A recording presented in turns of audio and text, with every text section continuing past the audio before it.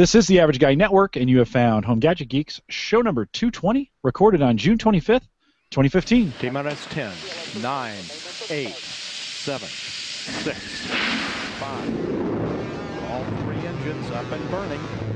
2, 1, 0, and liftoff. The final liftoff of Atlantis on the shoulders of the space shuttle. Here at Home Gadget Geeks, we cover all the favorite tech gadgets that find their way into your home. News, reviews, product updates, and conversation, all for the average tech guy. I'm your host, Jim Collison, broadcasting live from the AverageGuy.tv studios here in a beautiful, although it is a little warm and sticky here in Bellevue, Nebraska. And of course, we post the show with world-class show notes each week out at the AverageGuy.tv. If you have questions, comments, or contributions, you can contact the show. Just send me an email, jim@theaverageguy.tv. You've tracked me down on Twitter at @jcollison. Of course, you can call in those questions if you want to do that. And actually, Kevin Schoonover called in a question. We're going to cover that at the end of the show. 402-478-8450. We'll play that question right here on the program. Of course, the AverageGuy.tv is powered by Maple Grove Partners. That's Christian and Gary out there doing that for us. And if you're looking for some simple web hosting and very cost affordable, is that even a word? $10 a month gets you in for hosting. And Christian is a WordPress. We're going to talk a lot about WordPress today. His sites are optimized for WordPress, and so $10 a month gets you in, great, secure, and very, very fast bandwidth out there at Maple Grove Partners. Check it out, maplegrovepartners.com. We want to thank Roger over there at WLMN Radio out of Grafton, West Virginia, for broadcasting us and streaming us during the week live. And of course, Home Gadget Geeks is a part of the Geeks Network.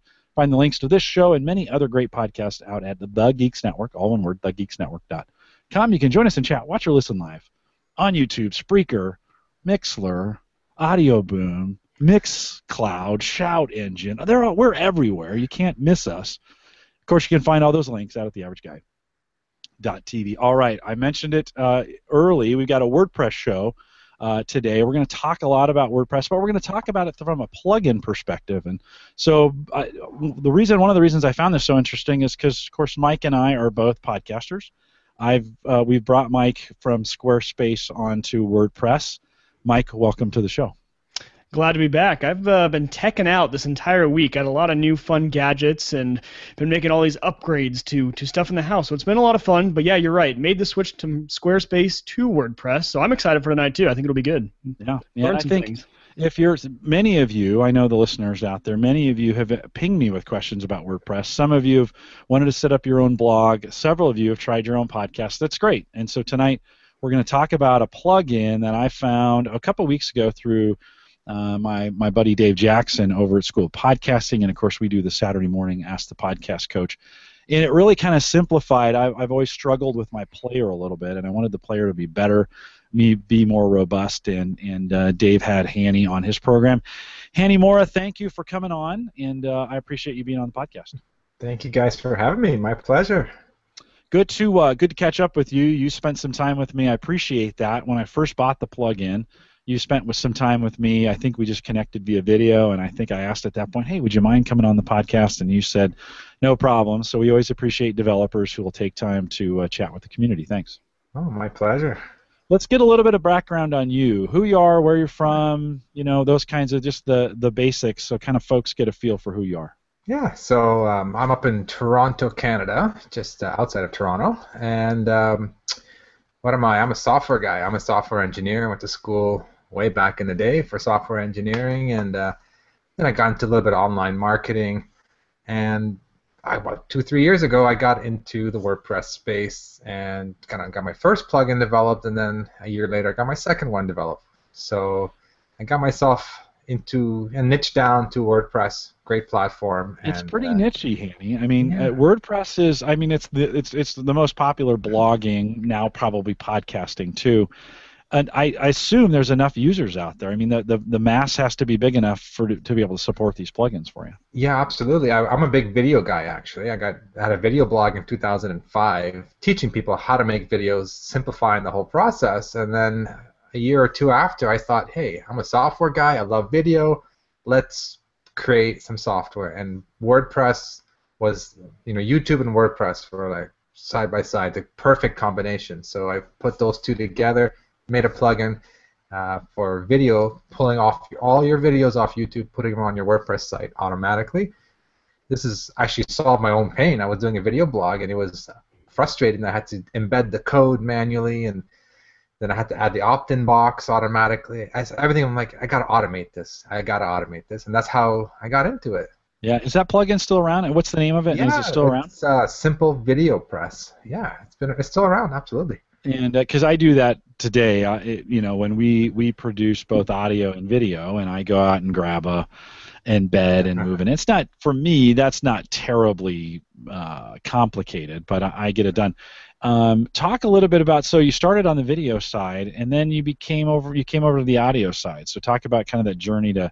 Was it just a natural conclusion to say, well, now I need to start doing audio? No, it's actually a very interesting story.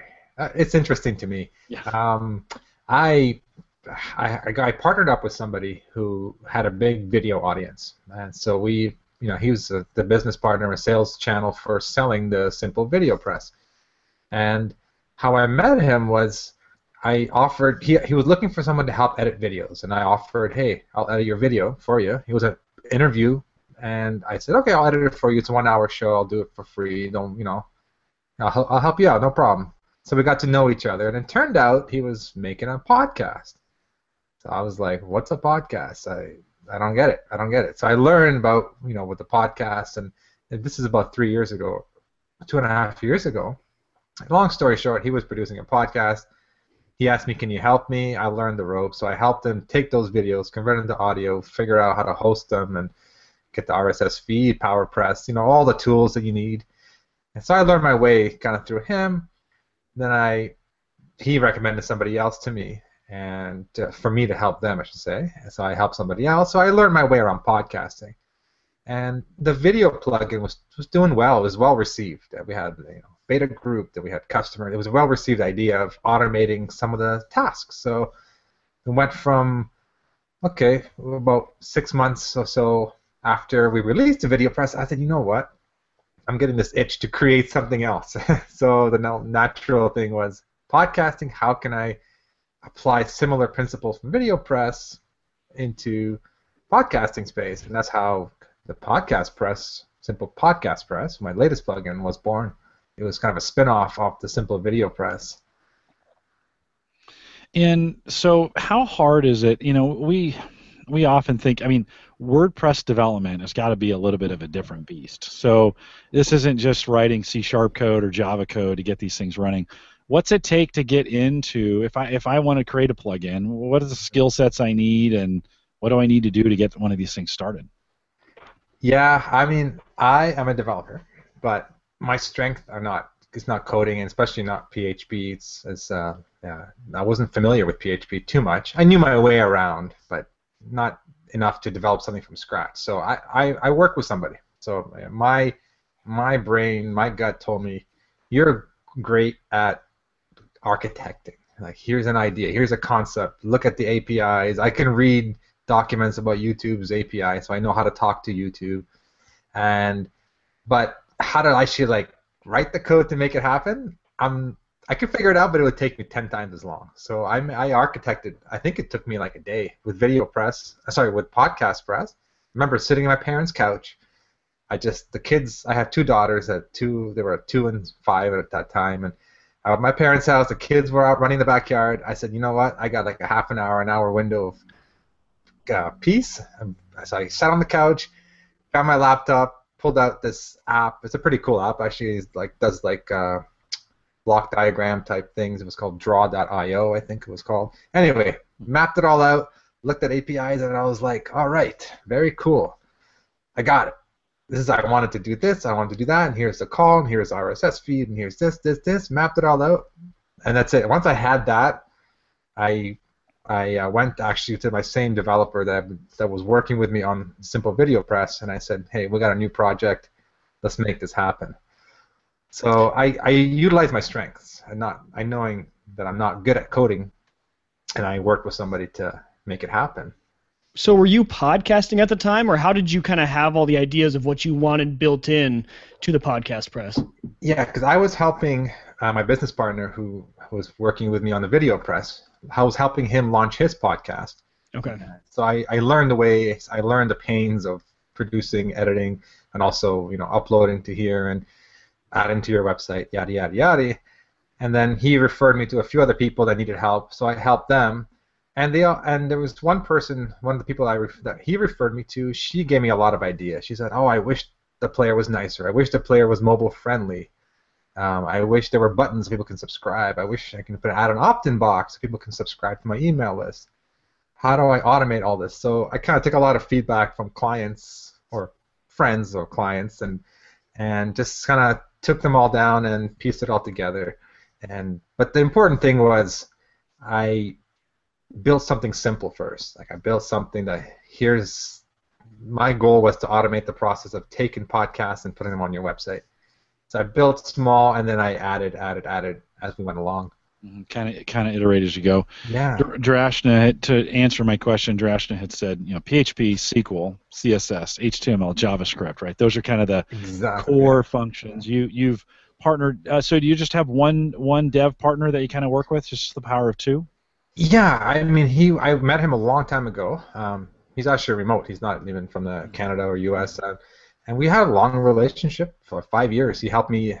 Back then I was making websites for people, dabbling with websites and WordPress. So he helped me write custom themes. He helped me do WordPress stuff. And then when I got to the plugins, I'm like, I want to make a plugin. He was my go-to guy, right? We had a relationship. We trust each other, and it's been great and still great. We're going strong. That's good. No, I want to show a little bit of this because, of course, it's called Simple Podcast Press. If you didn't catch that from Hani's T-shirt that he's got on there, very good. One of the things, so the listeners probably, and let me flip over to this so that it's showing up. Okay, one sec here. Let's just make sure we got that locked in. So a fairly simple, most listeners who come out to the site have probably seen it. They just didn't know they've seen it. And so I did a changeover. I purchased the plugin, I think 5 or 6 weeks ago. Quickly made a changeover, and really what it added was a new player, a new mobile-friendly player. It actually works a lot better than the other one did on there as well. And then there's some new links there. I think some better looking. They're easier to navigate with the red download, the blue iTunes. So if somebody clicks on that, that's going to take them. If they're on an iPhone, it's going to take them right to the subscribe link and allow them to subscribe. Then here on our network, and we're going to dig into the plugin here in a second, but I chose 2 more, Audio Boom and Spreaker. Those are 2 that are really important on my network, some of the ones that we use. But when we dig into the plugin, you're going to see a lot more. Now, this is just the tip of the iceberg, right? I mean, when we think about the player itself, there's a bunch more features that are packed behind this. And so let's dig in. We'll dig in here in just a few minutes. But when we think about the viewing experience, what do you want the listeners to know about this player and some of the functionality that comes along with it? Yeah, I mean, the first and most important thing is that it's mobile friendly. The fact that people listen on the go all the time, so you want to make sure that your player is mobile friendly, and also the buttons below are responsive, so they do respond to the size of your phone, etc. So they're easy to click. The play button's easy to click, and it's you can actually slide around and navigate, advance forward and back on the actual player itself with your finger. So that was a very important factor. I mean, it's not the only factor, but it's an important factor.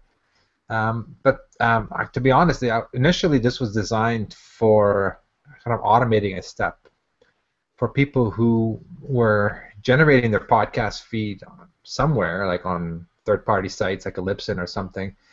This would automatically create the page for them and add the player for them. So it was initially designed to be a time-saving tip, a time-saving tool to help you automate of getting your podcast from wherever you're hosting it onto your WordPress site. Yeah, I have too much security on my WordPress site at the moment, and it logs me out. If I don't do anything for a while, it logs me out. And so we'll quickly log back in here, and I'll take folks through to the page, because I think there's a lot going on behind the scenes, which I find very, very interesting, especially if you're a podcaster. There's a lot of things, a lot of features and benefits running behind the scenes that we don't see. So let's get into the settings here. And so, of course, let's start with the player setup. Just quick me kind of run me through what's available to the user when they come in from a setup perspective. Oh, for sure. Yeah, you can customize the player. You can have a black player, white player, or custom colors. So you can customize the actual player, buttons, etc. And then you can control and customize the buttons themselves and the colors of the buttons. And more importantly, we have the download, the common ones: download, iTunes, Stitcher, SoundCloud. Um, but we also added custom buttons. So you have up to three buttons, and we're looking to expand that to more. So you can send people anywhere you like. If Audio Boom, you're using Audio Boom and Spreaker, which is cool. People leave buttons, say, hey, leave a review, click here. So people can click, go directly to leave an iTunes review or a Stitcher review. You can link it up to anywhere you want, and that's the cool thing. And you can have it if you offer a course or offer some kind of anything, any kind of information you want to send people to, you can send them. You set the name of the button and where do you want it to go. It's as simple as that. And then the player settings, you can customize, personal preferences like round buttons versus square, flat color versus gradient, those kind of details. So it's, over time, people said, hey, I want to customize the text above the player. I want to customize the color. So we added and iterated based on what people want. How much feedback do you get from your audience? I mean, is it pretty constant when you're developing this? Do you find that the community is pretty reasonable in what they ask? It's funny. In the beginning, we got a lot, because obviously when you start, it's pretty simple. It's the software was, we had one vision in mind, and we released it, and we said, okay, let's let the people guide us, let the customers guide us. So initially it was a lot of feedback, a lot. I want to customize this. How do I do this? And the trick, from my experience from the first time, my first plugin, is you can't jump on every request. As much as you'd love to build all these features, and I get excited, like, oh, that's a great idea, I want to do that. But you can't jump on it right away. You have to, kind of keep it almost like a tally. Say, okay, this request came, one time, two times, three times. Okay, you know what? People really want this. I better start listening. So we were releasing updates probably every few weeks to fixing any conflicts with other plugins and adding a feature there here and there. But then, we kind of slowed it down, and maybe we're about a once a month type thing right now. So it's been a year. This plugin's been around for a year, and it's very stable now. With all the good feedback we got, and we keep adding features, but we're not constantly releasing updates. It's about every 3 to 4 weeks we release an update. Okay, so not quite as frequent. Mike, did you want to say something? Yeah, so what would be like the switching costs for someone who, because I started podcasting over a year ago, and so if I have a plugin I already use, is it pretty easy to switch over, and can you keep the same RSS, things like that, for people who already have their feed all set up? Oh, absolutely. That's one thing we stayed away from, is feeds. So we don't actually generate the feed. We design it so that you tell us your feed and we work with it. So we don't modify it. We use it as an input to the plugin. So based on your feed, we will create episodes for you. We will update the player. So you had actually a very good question about what's the cost of transitioning to the plugin. Now, if you are currently using the PowerPress plugin, are you currently using that? Yes, I am. Yes, awesome. Yep. Well, a lot of people do. This is one of the feedback that when we first launched it, we said, hey, I already have PowerPress. I don't want to go back to my 100 episodes and change the player. How do I do that? Right. So we literally, no joke, you just turn on a checkbox, say replace my PowerPress with Simple Podcast Press players, save settings, and instantly they're all up to date.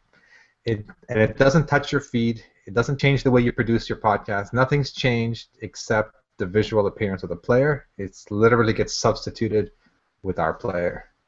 So since it doesn't create a feed, can it be a full replacement for PowerPress? Could you right now have just, if you don't have a feed already, so for me, I upload my files to a media storage that doesn't give me a feed. Mm-hmm. Can it create a feed, or do you need to combine it with something else?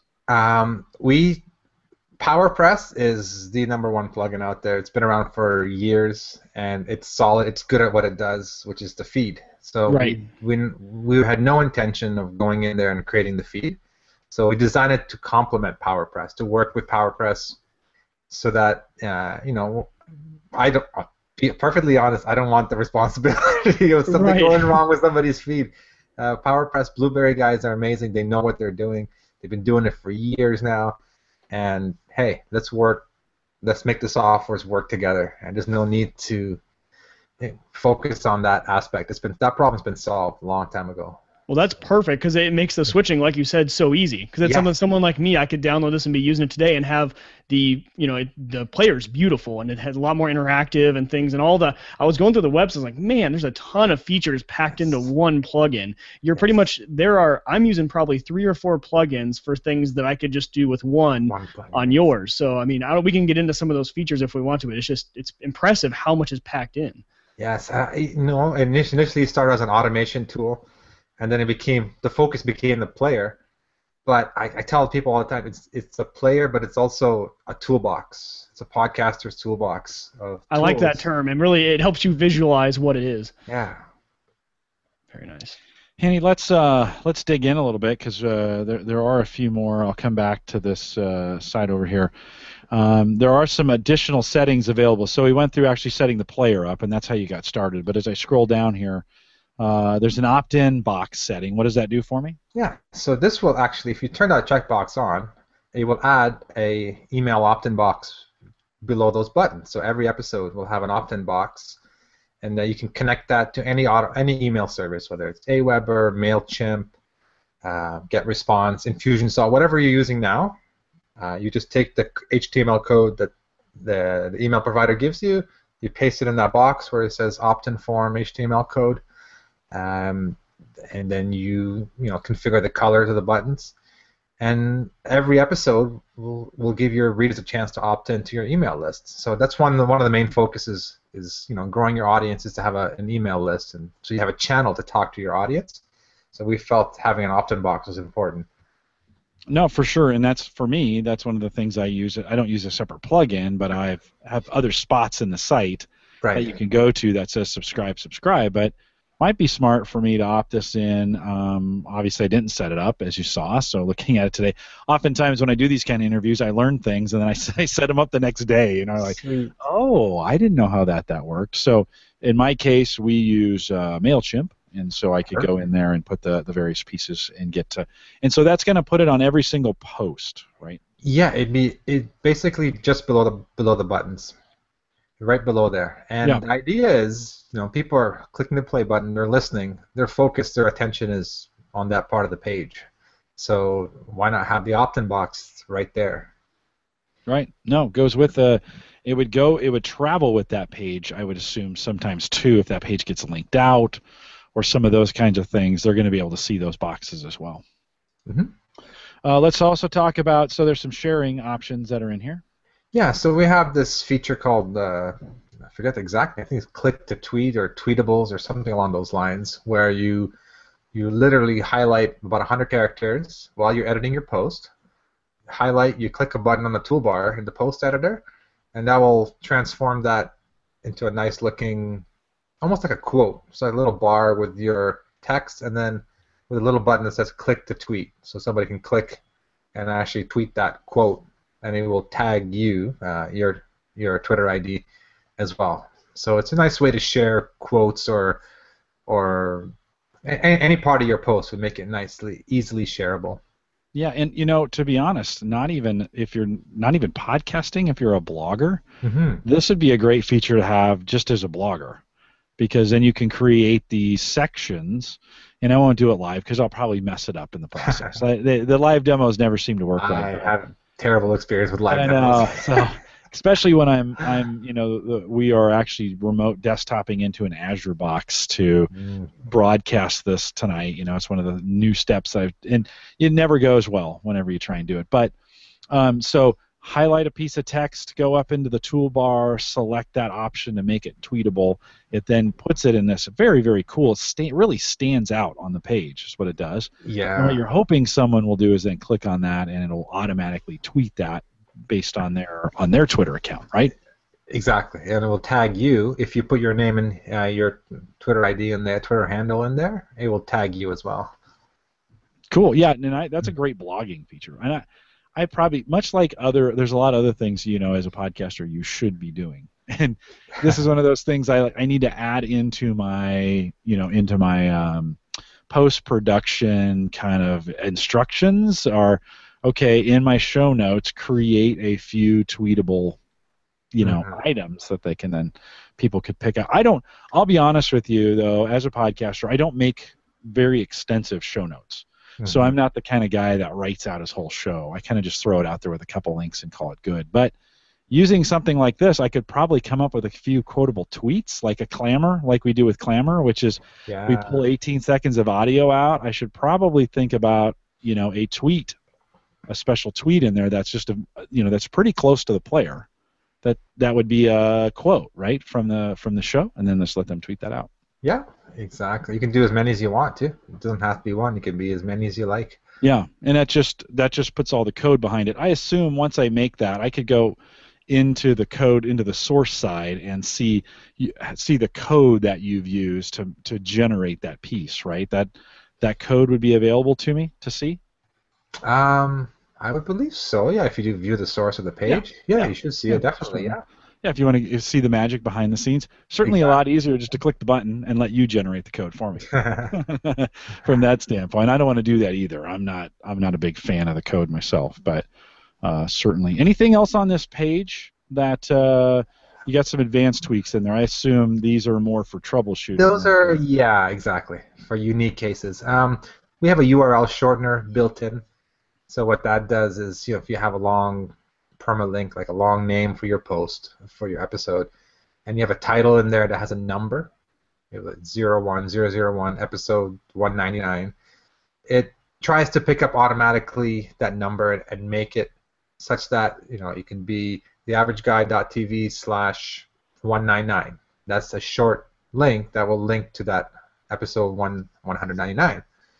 And you can customize the actual number if you want. Like, it doesn't have to be a number. It can be a name, whatever you like. But the idea is it makes a short version as well to link to your episode page, so that if you're on the air, you talk about it. Hey guys, go visit my show notes page at theaverageguy.tv/199, instead of saying this big long URL.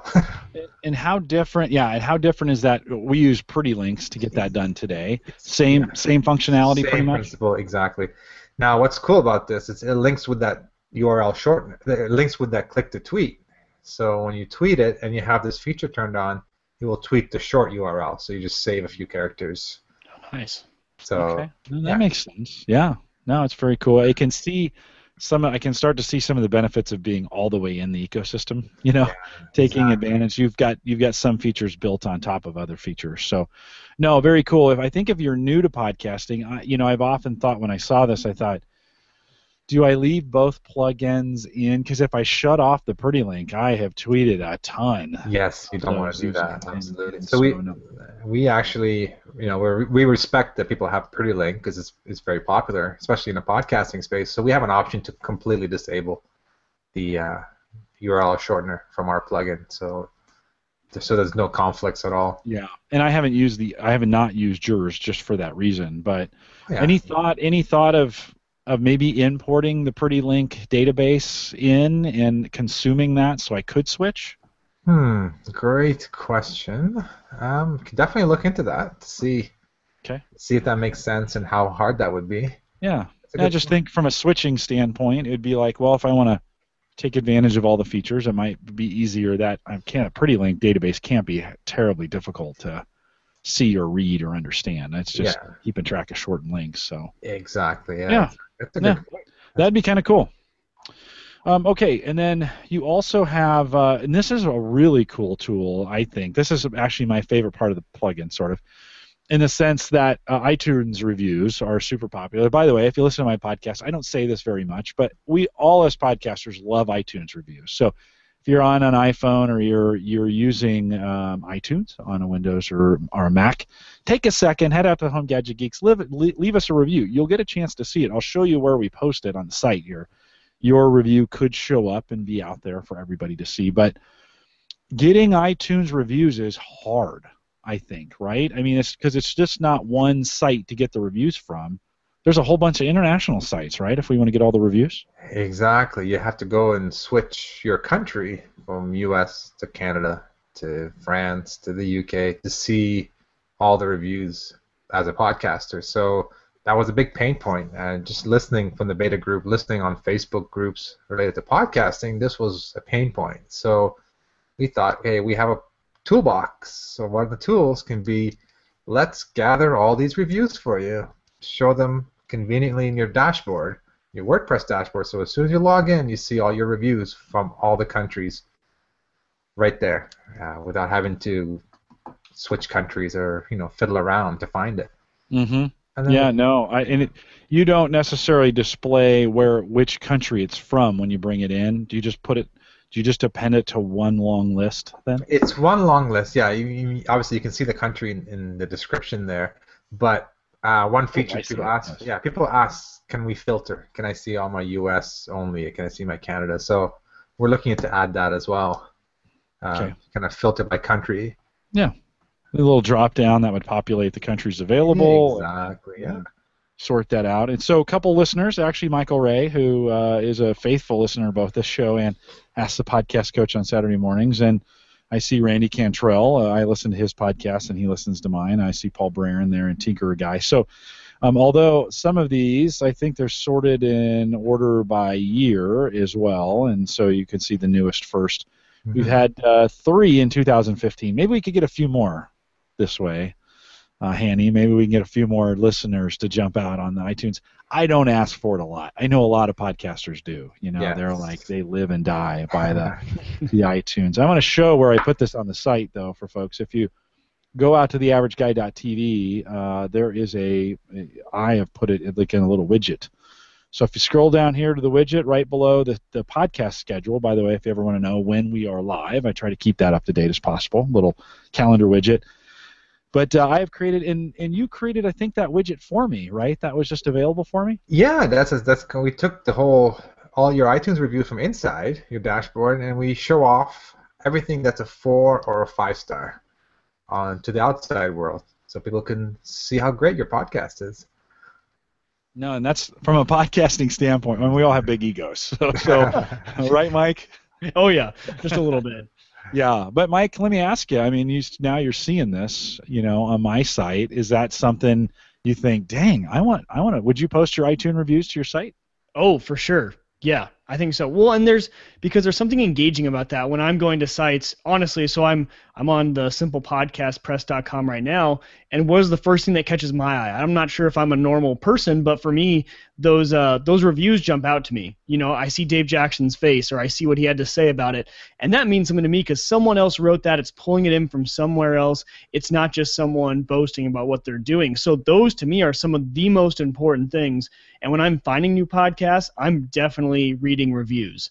Although, some of them you don't know if people are just, hiring people to write reviews, but either way, it's still someone's opinion of the show. So yeah, I think that's huge. I think that was actually, as I'm looking at this page, that was one of the biggest features that jumped out to me. So yeah, it's a lot of fun. I have to consider moving that. We as podcasters get what's called widget creep, right? We get all these widgets.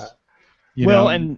Yeah, that's what I was just going to say is I've been reworking my site. So I've been the past few nights just sitting around. I've been trying to also build up my mail list. I just added a bunch of stuff to the mail list and the sign-up form. And as I'm adding all these buttons literally this week, I think I'm just going to click buy now right now and just tonight because I'm redoing my theme tonight. I think I'm just going to go with it because this is going to handle many of the changes that I've been trying to make this week and have been frustrated by not finding the right plugin or having to do all this extra stuff when this just seems to have it all. So yeah, I'm impressed. Hani, talk a little bit about pricing because it's from a pricing standpoint, it's not your typical free.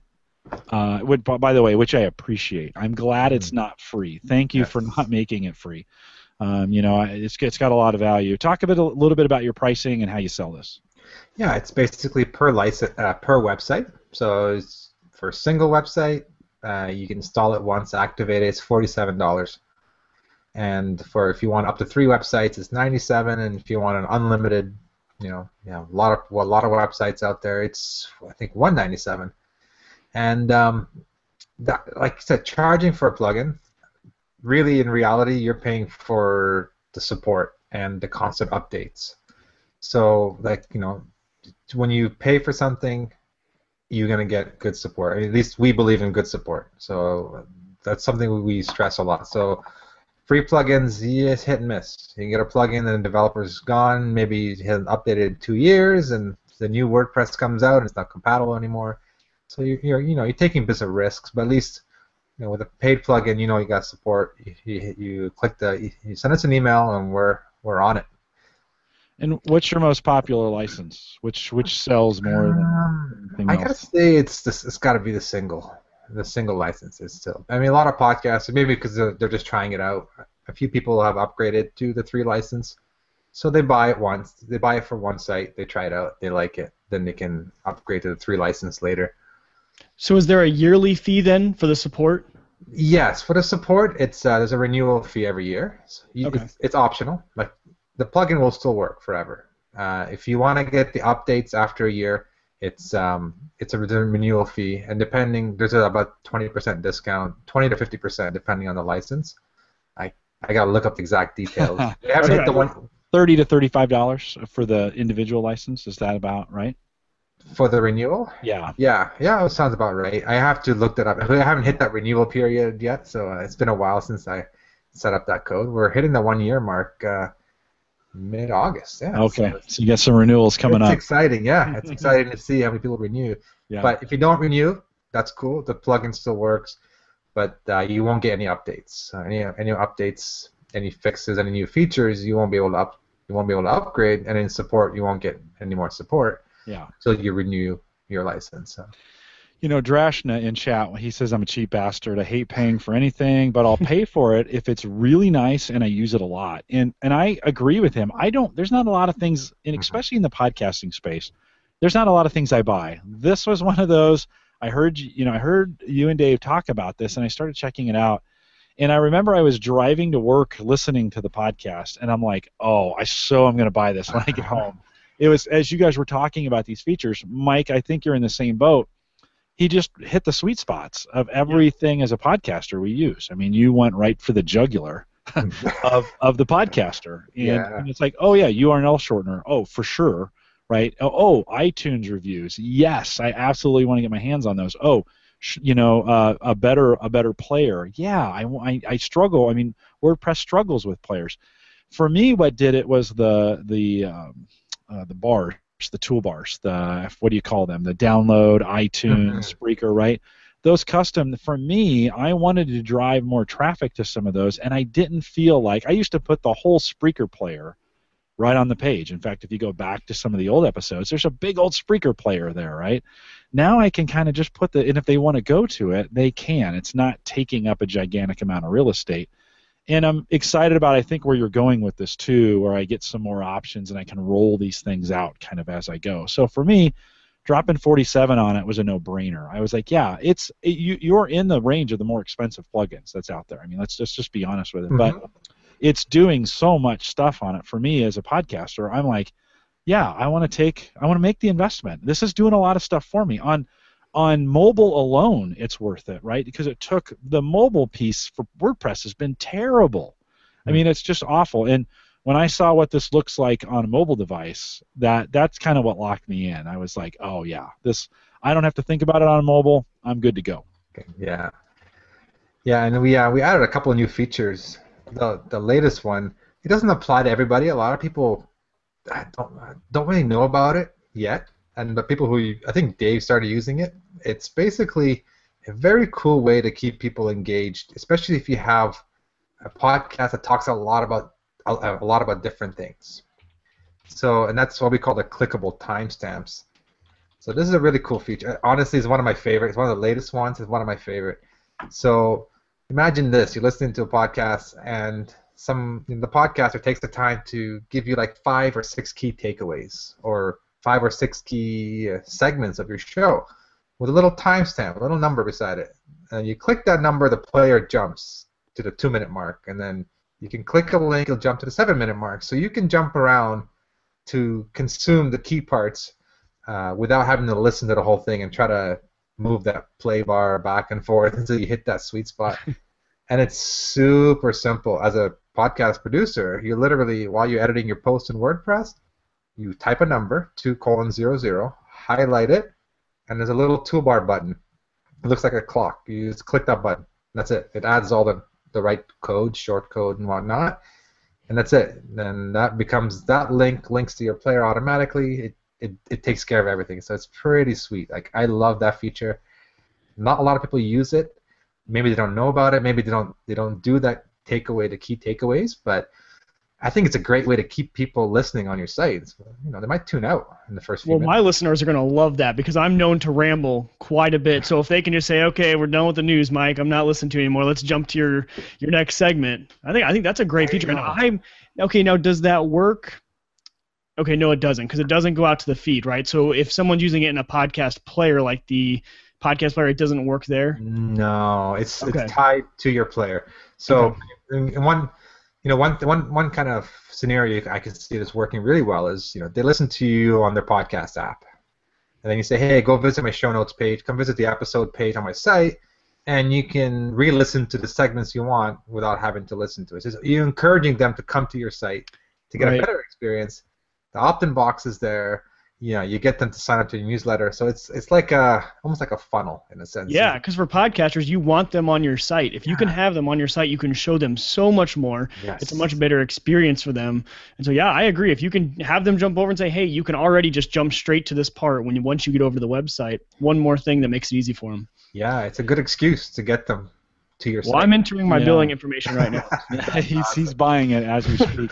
I want it in by the end of the show. It may be up and running over at OMN Podcast.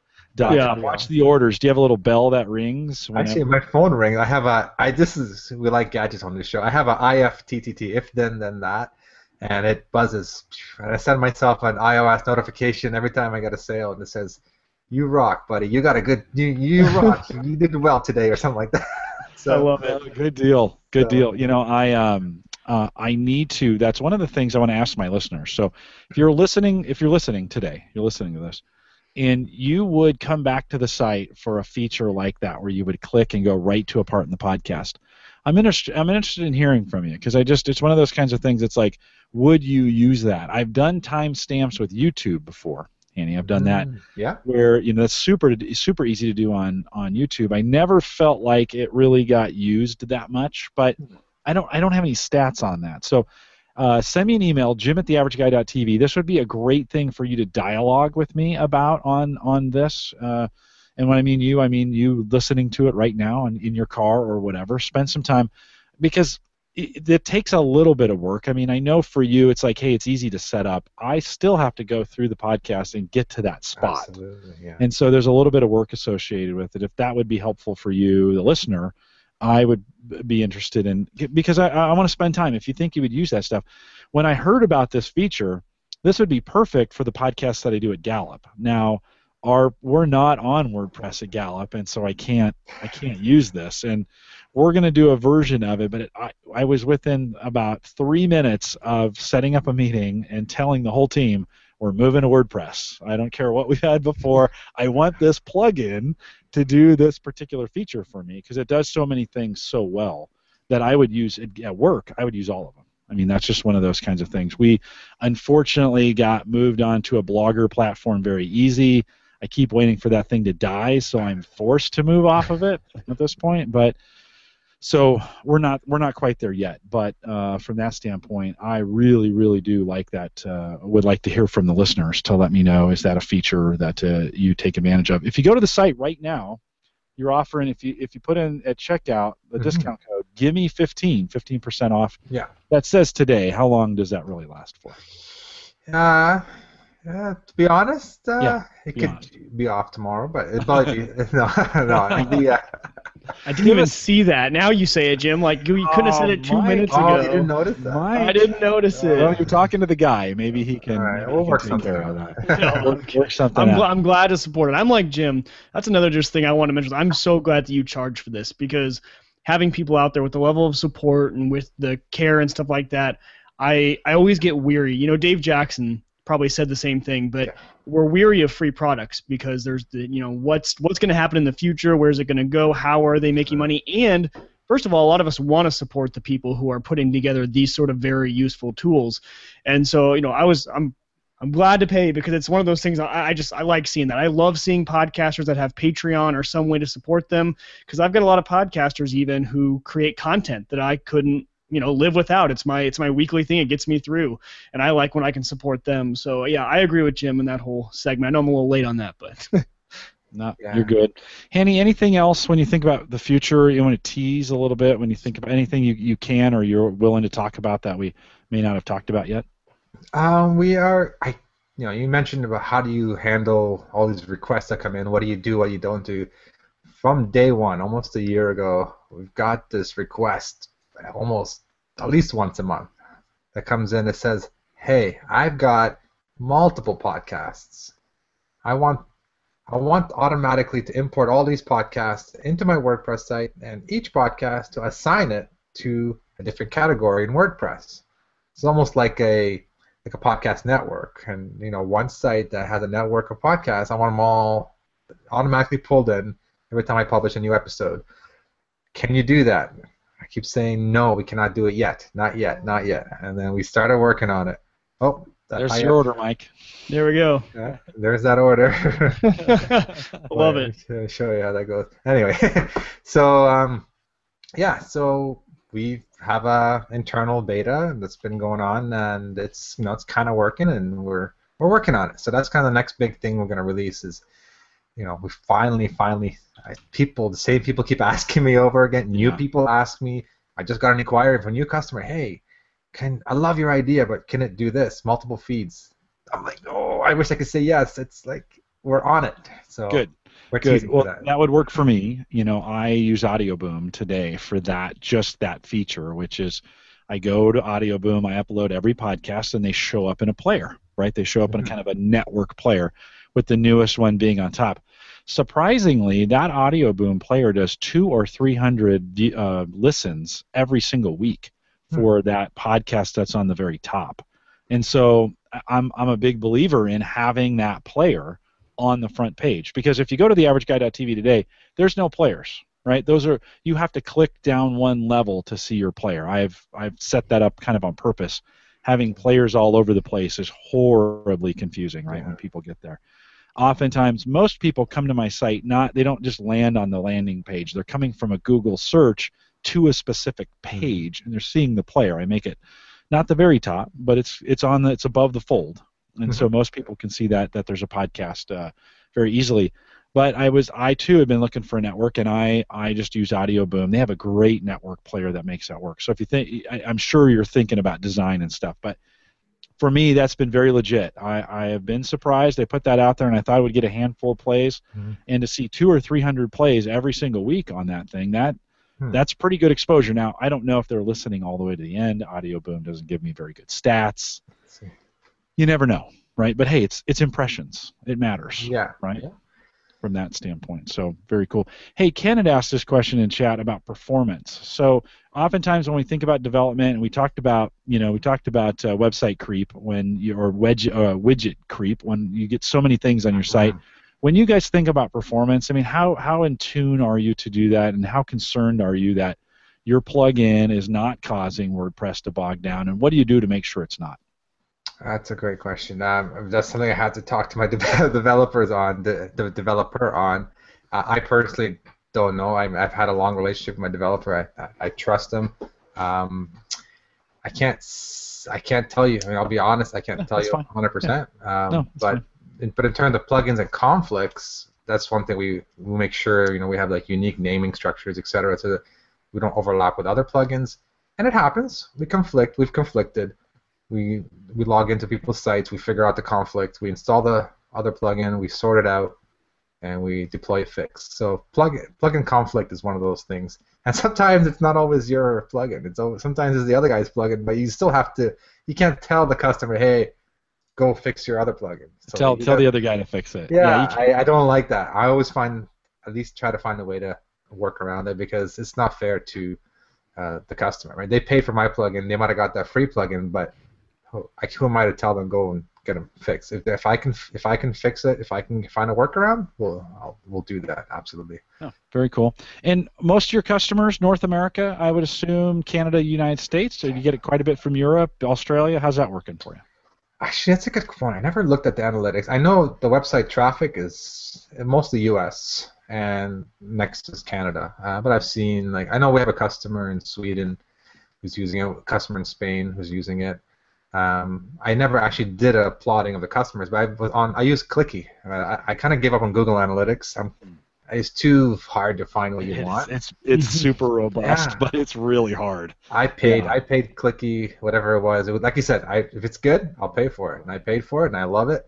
Analytics are so easy. It's just so intuitive. So anyway, I see who's on the site, where they come from around my dashboard. So yeah, I get international people visiting. It's Cool. It's exciting. Yeah, no, for sure. I mean, it's so easy to do global commerce Yeah. now at this point. That's pretty cool. We got some feedback in the chat. Ken had said that Mike's show lends itself to more of the timestamp because you have segments.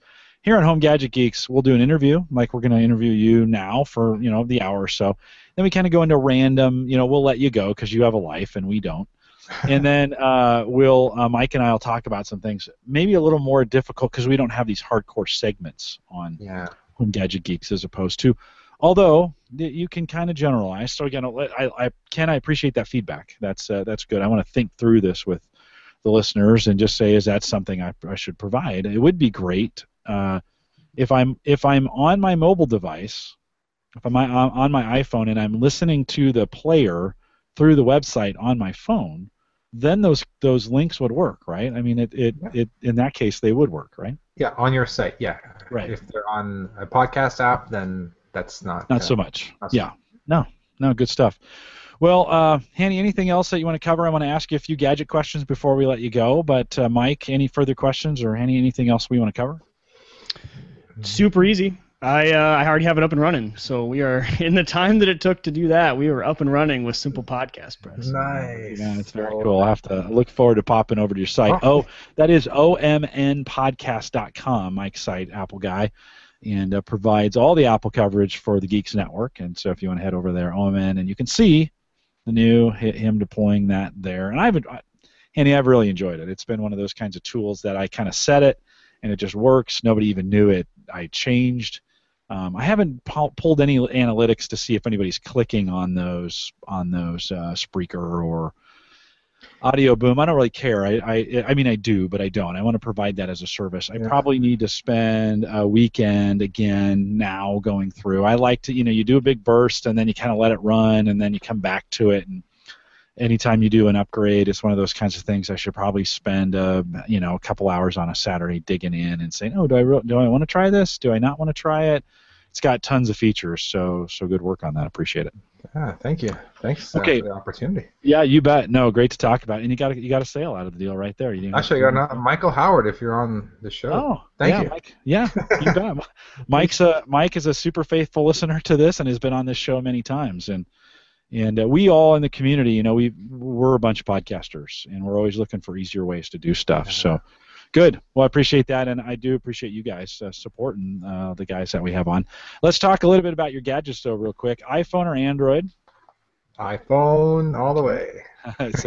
And iPhone 6, I take it you're iPhone on 6, the most current. And I'm an Android convert. I was on Android for a lot of years and have made the jump over to iPhone most recently. So Mike and I, though, we like to have that battle because I'm also a Windows MVP for Microsoft. So we like to have that little Apple battle from time to time. Do you do most of your work on a Mac then, or are you a PC guy? We are Apple family. We have Apple products, Apple Macs, iPads, iPhones, even T-shirts. The whole family has We went to the Bay Area. My brother-in-law lives there. Every time we visit, I got to go to Apple headquarters, buy myself and the kids a T-shirt and a onesie and whatnot. And I'm going to stop talking. The two of you can just merge as one person. Yeah, you're one of my new favorite people. And I can just tell already, you're just a really smart guy. If I didn't know that from the rest of the interview, I just learned that in the last two sentences. Yeah. So. That's awesome. From a development standpoint, you talked about you've got this developer that's not even in the same country. Mm-hmm. I assume any special equipment in between that you have to have? Do you guys have to set up servers anywhere to make WordPress work? Is there anything like that? That's the beauty of WordPress. I mean, it's we have a test development site. give him FTP credentials, and he has access. Off he goes. There's nothing. That's the beauty of WordPress. It's super simple to develop on, and whatever tools he wants, he's comfortable with. It's cool. And we use Trello. Actually, Trello's a cool, just to keep track of features and bugs and what made it to what release and that kind of thing. So it's a cool visual tool to keep track of things. And is he in a completely different time zone where that becomes an issue for you? Yeah, it actually works out well because I kind of stay up late. So I stay up late meaning like midnight. Yeah. And we touch base just before I go to bed, and then he's starting his day. Touch base, how's it going? I go to bed, I wake up, and things are done. Like, things are getting done. I love that feeling. Like, getting work done while you sleep is a interesting feeling. It's almost as good as making money while you sleep. Yes. That's even better. That's the next step. But we're working on that. But, getting work while you sleep getting work done while you sleep is a good thing as well. It's you feel good. Like, you start your day off in the morning knowing that you've made progress, right? Like, your team's made progress. So it's great. No, very cool. Have you gotten into home automation at all? Any gadgets that that between the Nest thermostats and the lights that come, any of that Echo, any of that kind of stuff? Yeah, I've got a Nest. I love the Nest. It's great. Even though Google owns it now, it's still good. Ooh, I'm just kidding. I'm kidding. Shot across the kidding. I'm kidding. People gonna ask for refunds now. I don't want your product anymore. No, I'm kidding. I love it. They just released an updated app for the Nest. It looks beautiful. Like, it's slick, very slick. Yeah. I use a little bit of if this, then that. I'm trying to experiment with that a little bit. That website. Yeah. We use it a lot. Yeah. Yeah. They made an announcement today. I got an email. I'm on their mailing list, and they have a thing called the Makers, something for makers, and basically lets you connect. If you have your own device or own website or own service, you can now connect to it.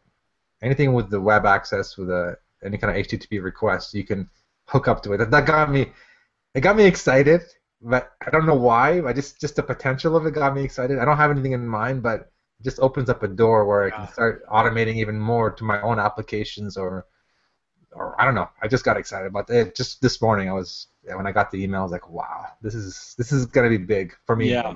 No, sure. There's lots of when you hear about those kinds of things, it's like every time we get a email about the Echo, the Amazon Echo, I think, okay, how can I log in? How can I do this? And most of the time, I find out, I really can't use it for anything, and that's okay. Sometimes I force it to do things just because I want to do something new. Yes, right? Exactly. But does it? In some cases, it's not for everybody, or it's not ready for everybody. Yet from that standpoint, but very cool. No, it's a great service. We use another one called Zapier too, Zapier. I haven't played with that yet, but I heard great things about that too. Yeah, we interviewed those guys a ways back. If you want to, you can go back to the AverageGuy.tv and the search button, just put in Zapier, and we did a 45-minute interview like we're doing with you. A very small company, a bunch of guys from Missouri who are now in the Bay Area doing some cool stuff, and they're just average guys. It's really cool. I mean, they're really smart. Don't get me wrong. They're super smart. But just a bunch of average guys that are doing this, and they were just great to give us an interview and gave us a lot of details. Now, I need to have them back on because that interview is a little aged. They've done that's not evergreen content, right? Just like with you, in a year, we'll probably need to have you back on and say, hey, what's new? Yeah. Right, from that standpoint, because a lot happens in a year. But those guys work. They're more enterprise, right? So they interface with a lot more enterprise applications when we think about Salesforce and some of those kind of cloud enterprise applications. So, no, very cool. Anything? Have you dabbled in home automation besides the Nest? Any other turning lights on and off, clapping? The clapper. The original home automation device. The clapper. Exactly. No, I haven't played with much. I'm a big fan of the Harmony remote. I have the Harmony. I don't know. I forgot what it's called. Yeah. I just love that idea, and where you can like enclose all your equipment in a box, and it works over I think Wi-Fi or whatnot. So you don't need to. It's not a direct link to it. It's easy to program. Yep. And then I think I got an email from Harmony saying that now you can connect that to IFTT this morning. So I think things are getting exciting. Oh, it's great. It's a good time. It's the Wild Wild West when we talk about automation. So I can say, you know what? When the sun goes down, turn the TV off so the kids go to bed. So I can automate that task automatically now. That's right. And then turn their lights on. Turn the lights off in the living room. Yeah. right? I'd say, all right. And they're like, all right, kids, time to make your way. Try to make your way. Yeah, Ken says +1 for Harmony remotes for the win. Mm-hmm. So yeah, we have a lot of those in this community. There's a lot of that. I love the Harmony, and I love my Nest. And trying to think, I wanted to get. We just finished our basement about a month ago, and I wanted to get like lights, like dimmers, so you can dim them from your phone. The wife rejected that. She's like, "Why do we need that?" I'm like, "I don't know. I just want it. I don't know why we need it." Get one. Put it somewhere where she can access it.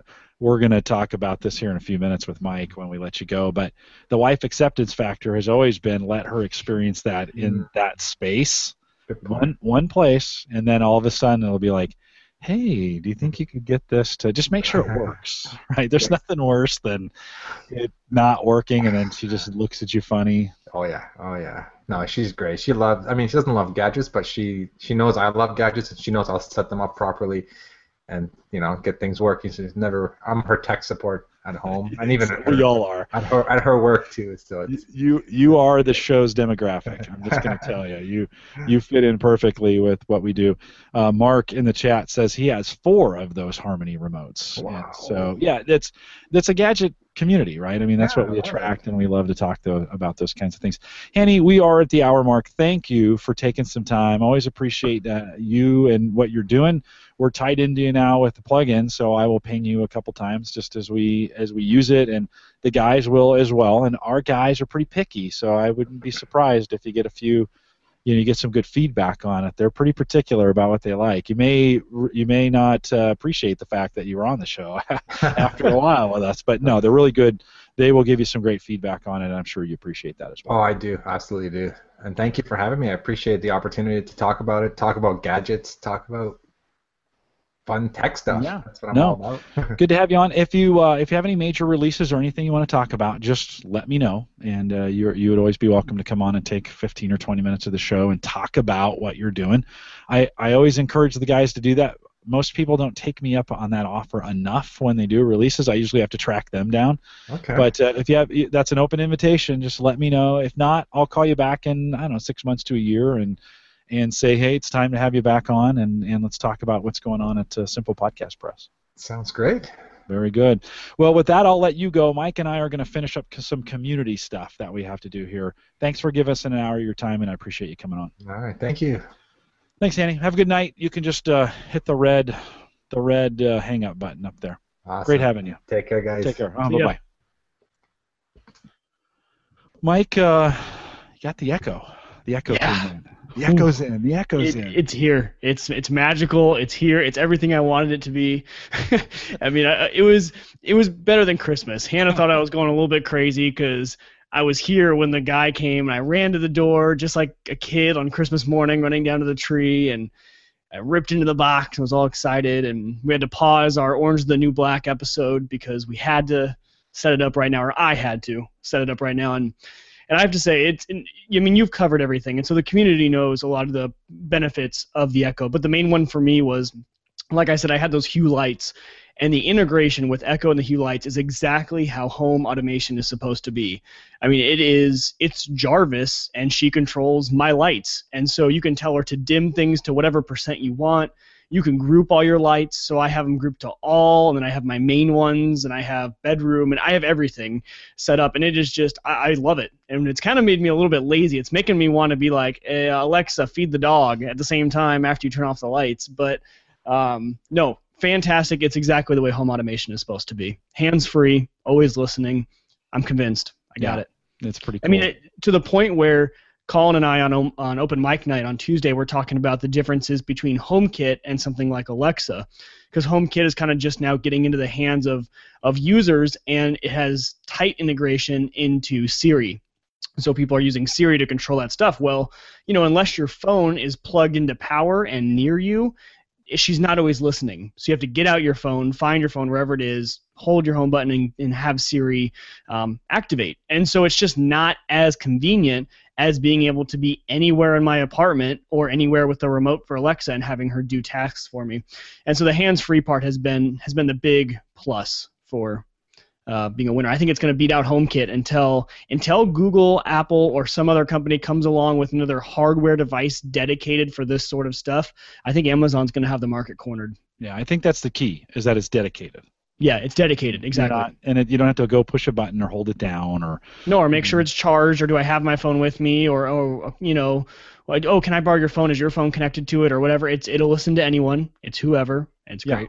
Yeah, it's indiscriminate. I think the part about being able to discriminate who it is coming.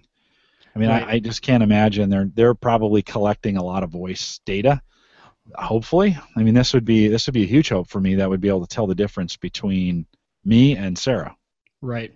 Well, and that's something good to mention too. As much as I've been praising Echo for the past 2 days, I mean, it's not perfect yet, and there's a lot of features, a lot of things that it can't do, and especially if you compare it to something like Siri or whatever it is on the Google services. She can't do a lot. She can't give me movie times.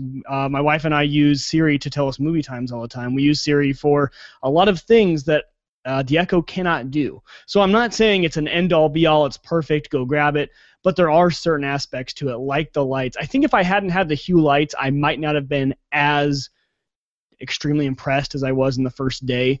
So she's not perfect yet, and you're right. The updates coming in the future, being able to tell who's who, what kind of stuff I would want compared to what kind of things my wife is going to ask. If I say just play music and she knows it's me, she knows to play maybe something a little more rock or rap. And then when my wife says play music, it goes a little more country. Just knowing things like that. I think she's going to get smarter and have more features. But she's actually improving a lot faster than I thought she would. They're adding in, you saw in the past 5 months, they already added Pandora support, they added the sports updates, they've added a lot of things in the past few months. So, and it just went live. I don't know if you saw that, but I think it was yesterday. No, it was on Tuesday, the day of my podcast. They had the big sheet up on Amazon saying it's now not invite only. Anyone can go buy them for $179 is the price now. So not bad. Yeah, no, it's open to the public. Just head out to Amazon.com and get shopping for it if one you've been trying. I don't think they're for everybody. No. Yeah, and definitely not. They're not for everyone, but for someone wanting to get into that sphere. Yeah. And Mike Howard said is HomeKit only Apple? And for the devices, like as in what are you going to control HomeKit with? Yes, it's just Apple right now. But like for all the other appliances, no. Obviously, they're putting HomeKit on a lot of different appliances. So, but you have to control it from an Apple device. And as of now, it's only through like Siri and stuff like that.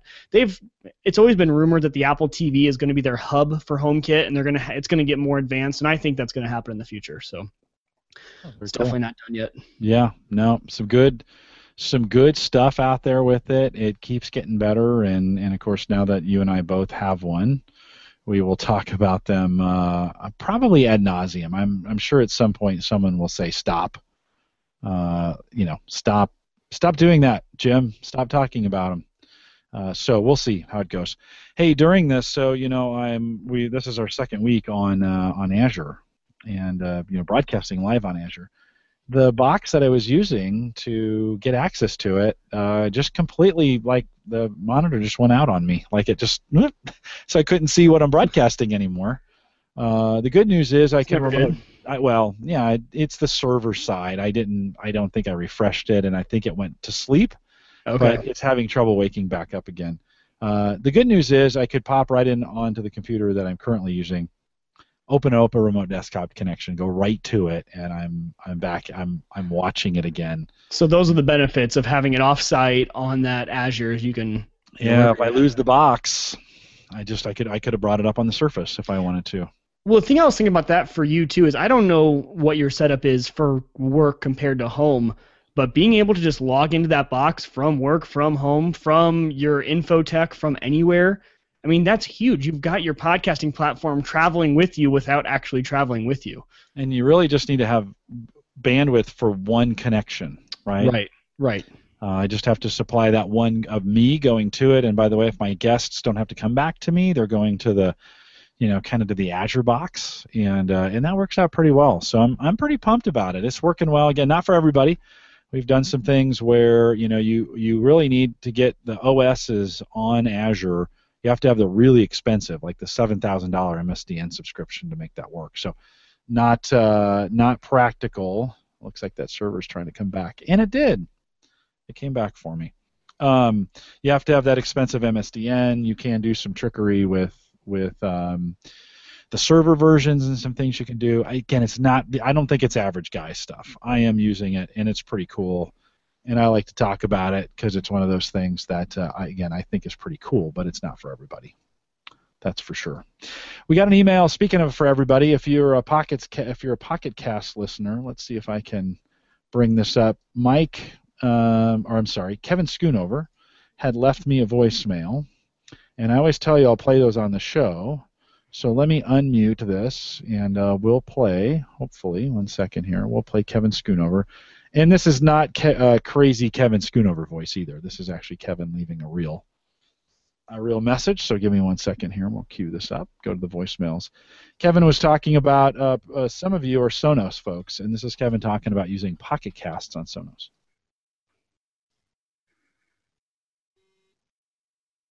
I think. 1 second. I hit play, and it's not. Come on, Google. Play for me. Of course, as I would want to play this, it's not playing. 1 second here. Haven't you heard that live is awful, Jim? I know. Live is so terrible. Live is so terrible. Yeah, the good news is if you don't like all this stuff, you just cut it out, right? Yeah. Okay. Well, and if the people don't like listening to it, they can just go into post. Just listen to the podcast version. Just fast forward. Let's see. Here, we'll do it another way. Let's see if I can get, because there's always multiple ways to do it. Let me shut that off on the broadcast side, and let's see if we can hear Kevin on this side. Tell me if you can shake your head up and down if you can hear him. Hey, Jim, Kevin here. Been working on in Windows the play function. Was introduced in Windows 7 and seems to work pretty well in Windows 8. Where I've tended to use it is so I have a fairly elaborate Sonos system around the house here, but the Sonos app doesn't support everything. One of the things I find is like for podcasts, they don't have a good podcast app. I love Pocket Cast, and now Pocket Cast supports browsing or streaming over a web browser. So in Windows 8, I can open the Metro version of IE, launch Pocket Cast, start playing a podcast, and I can go to the devices, the play function, and I can push that to any of my Sonos devices. So not perfect, but makes it a nice way to use applications that maybe don't work with certain devices. The play function also works really well with DLNA devices. So if folks have other streaming devices and have issues getting to things, might be something they can try. First-time caller, no, I'm not a first-time caller. Long-time caller, long-time listener. Take care. See ya. Kevin's always a good guy. Kevin, thanks for leaving that message. And again, Kevin here. Whoops, hold on, let's stop him. Take that out. So, Kevin, thanks for leaving that message. Again, 402-478-8450 if you want to leave a message. We'll play it here on the program. And I know some of you are Sonos. I'm not, but I know some of you are. And that Pocket Casts, Mike, I think the key on this one, man, Pocket Cast has really got it. When in a podcasting space, Pocket Cast really has it going on. They just released their Windows Phone player as well, and they're everywhere, and it syncs. Now it's $5, right, to get in. I think it's $5 to get in, so it's not cheap. Well, it's not free. $5 is pretty cheap. To be per platform that you're on? I don't know. That I would need to check out. I really ought to. I think so. I think it's paid for on a per platform where they're charging. I think on Windows Phone it's free, but I'd have to. No, maybe not. I'd have to double check that. But they sure. I'm hearing a lot about Pocket Cast right now, and they sure seem to be making quite a bit of waves in the podcasting space. Yeah, definitely. I mean, if you can be that platform agnostic app, you can definitely make yourself a nice little niche. Yeah. Now I'm a Beyond Pod guy on Android. That's kind of what I use to to listen to podcasts when I was on Android. I'm using the iTunes app now on iPhone. That seems to be the easiest way for me to get it done. It really is. Yeah, no, it's Well, great. especially if you use iTunes at all anyway. And the thing I like about it is that it does sync and it syncs the playing. So when I'm on my computer and then I pause, I get in my car and it picks it up right where I left off. So if you're in the ecosystem, again, it's one of those things that if you're in the ecosystem, it benefits you. I used iCatcher for a while. I think that was just iOS, but that was still a great podcast app. Okay, so I want to show you one more thing before we go. Hold on. Yeah. So if you look on my screen here, let's see if it's. Oh, what? Oh, what is that all about? no.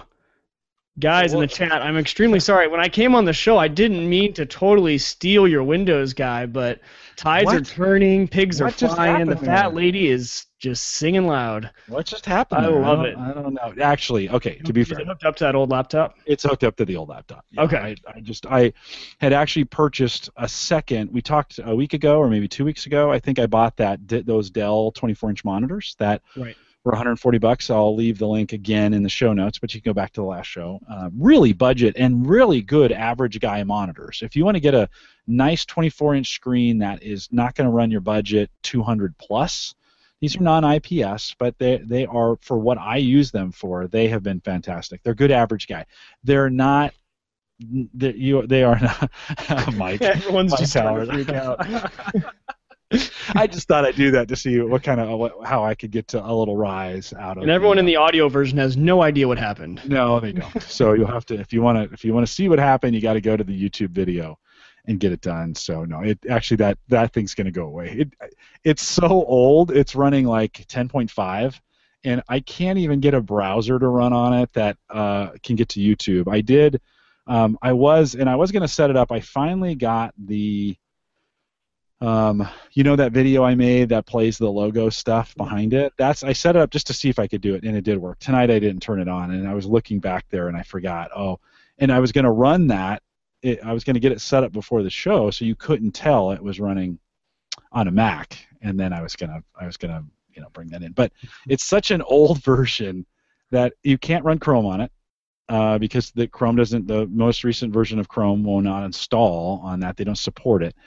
So you can't run YouTube in the old version of Chrome to make that work. So I had to go to Firefox and get that thing upgraded, and that barely works to get it done. So now it barely plays that YouTube video now that I have out there. I mean, it barely plays. It's a beast. It's an old bear. It's not going to go much longer, though. But, okay, so Jim, you are in the perfect position. I'm surprised. Like, you would be the perfect guy to set up a Hackintosh computer.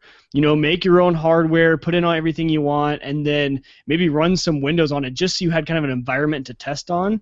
But you could be like, have the most sweet Hackintosh setup with your own building your own box. I could see that. Yeah. No, I'd be honest with you. I'd just get a Mini. If I was going to buy one, I'd just buy a Mac Mini. Yeah.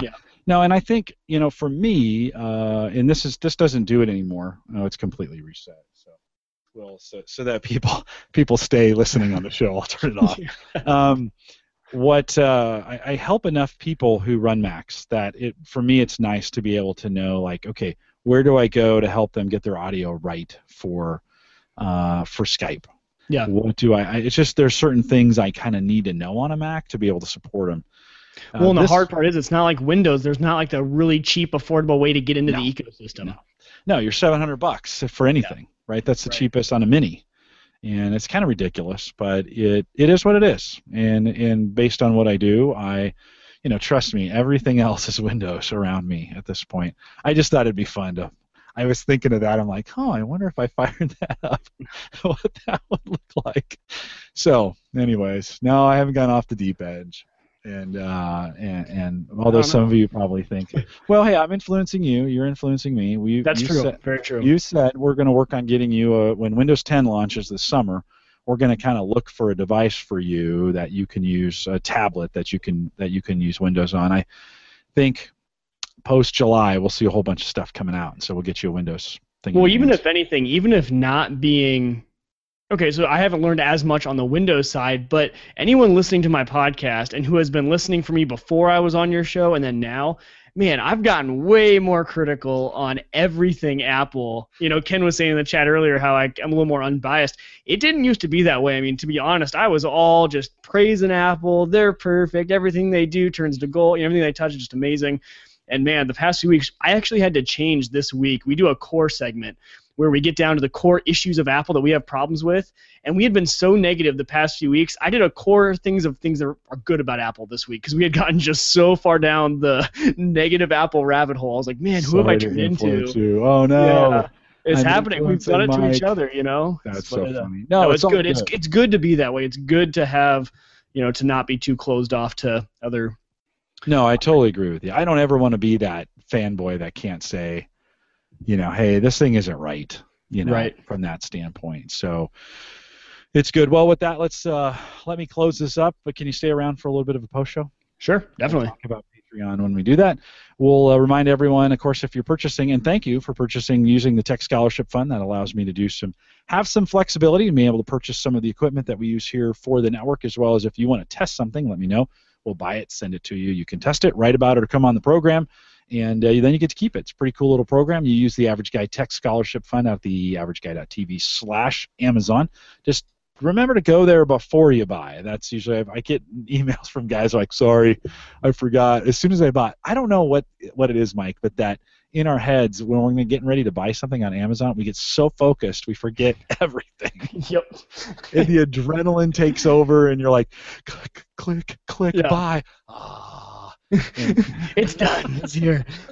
So much so that I had to cancel an order because I was at dinner with a bunch of people, and they're talking about this awesome game they got. I don't know if you've played Spike Ball, but it's this new kind of fun game that's going around. And I ordered it. I was so excited. And I felt so good after I ordered it. I woke up the next morning. I'm like, that was $60. I didn't need to spend. I canceled it. I'm like, well, it was fun still hitting the order button.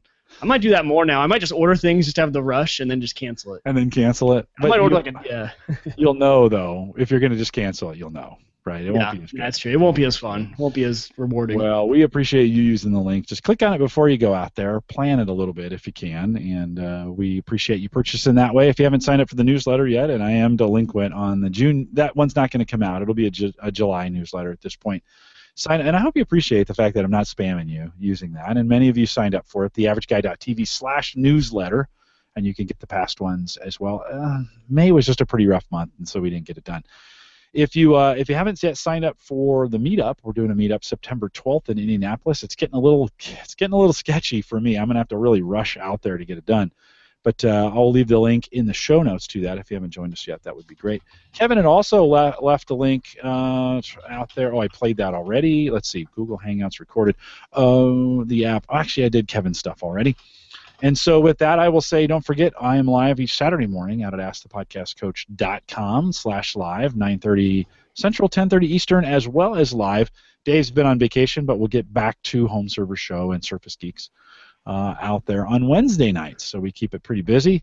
And, of course, if you're not here live, you don't get all the fun stuff that's happening right now in the chat room, as there's a little bit of maybe a little bit of a rebellion going on out there. No, I don't know. I certainly incited maybe a little bit of a riot, or started kind of a negative Apple thing when I showed that behind me. But we are live each Thursday night, 8 p.m. Central, 9 Eastern.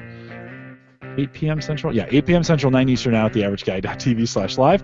And we will not be here next Thursday. It's 4th of July weekend, and I will be in Kentucky.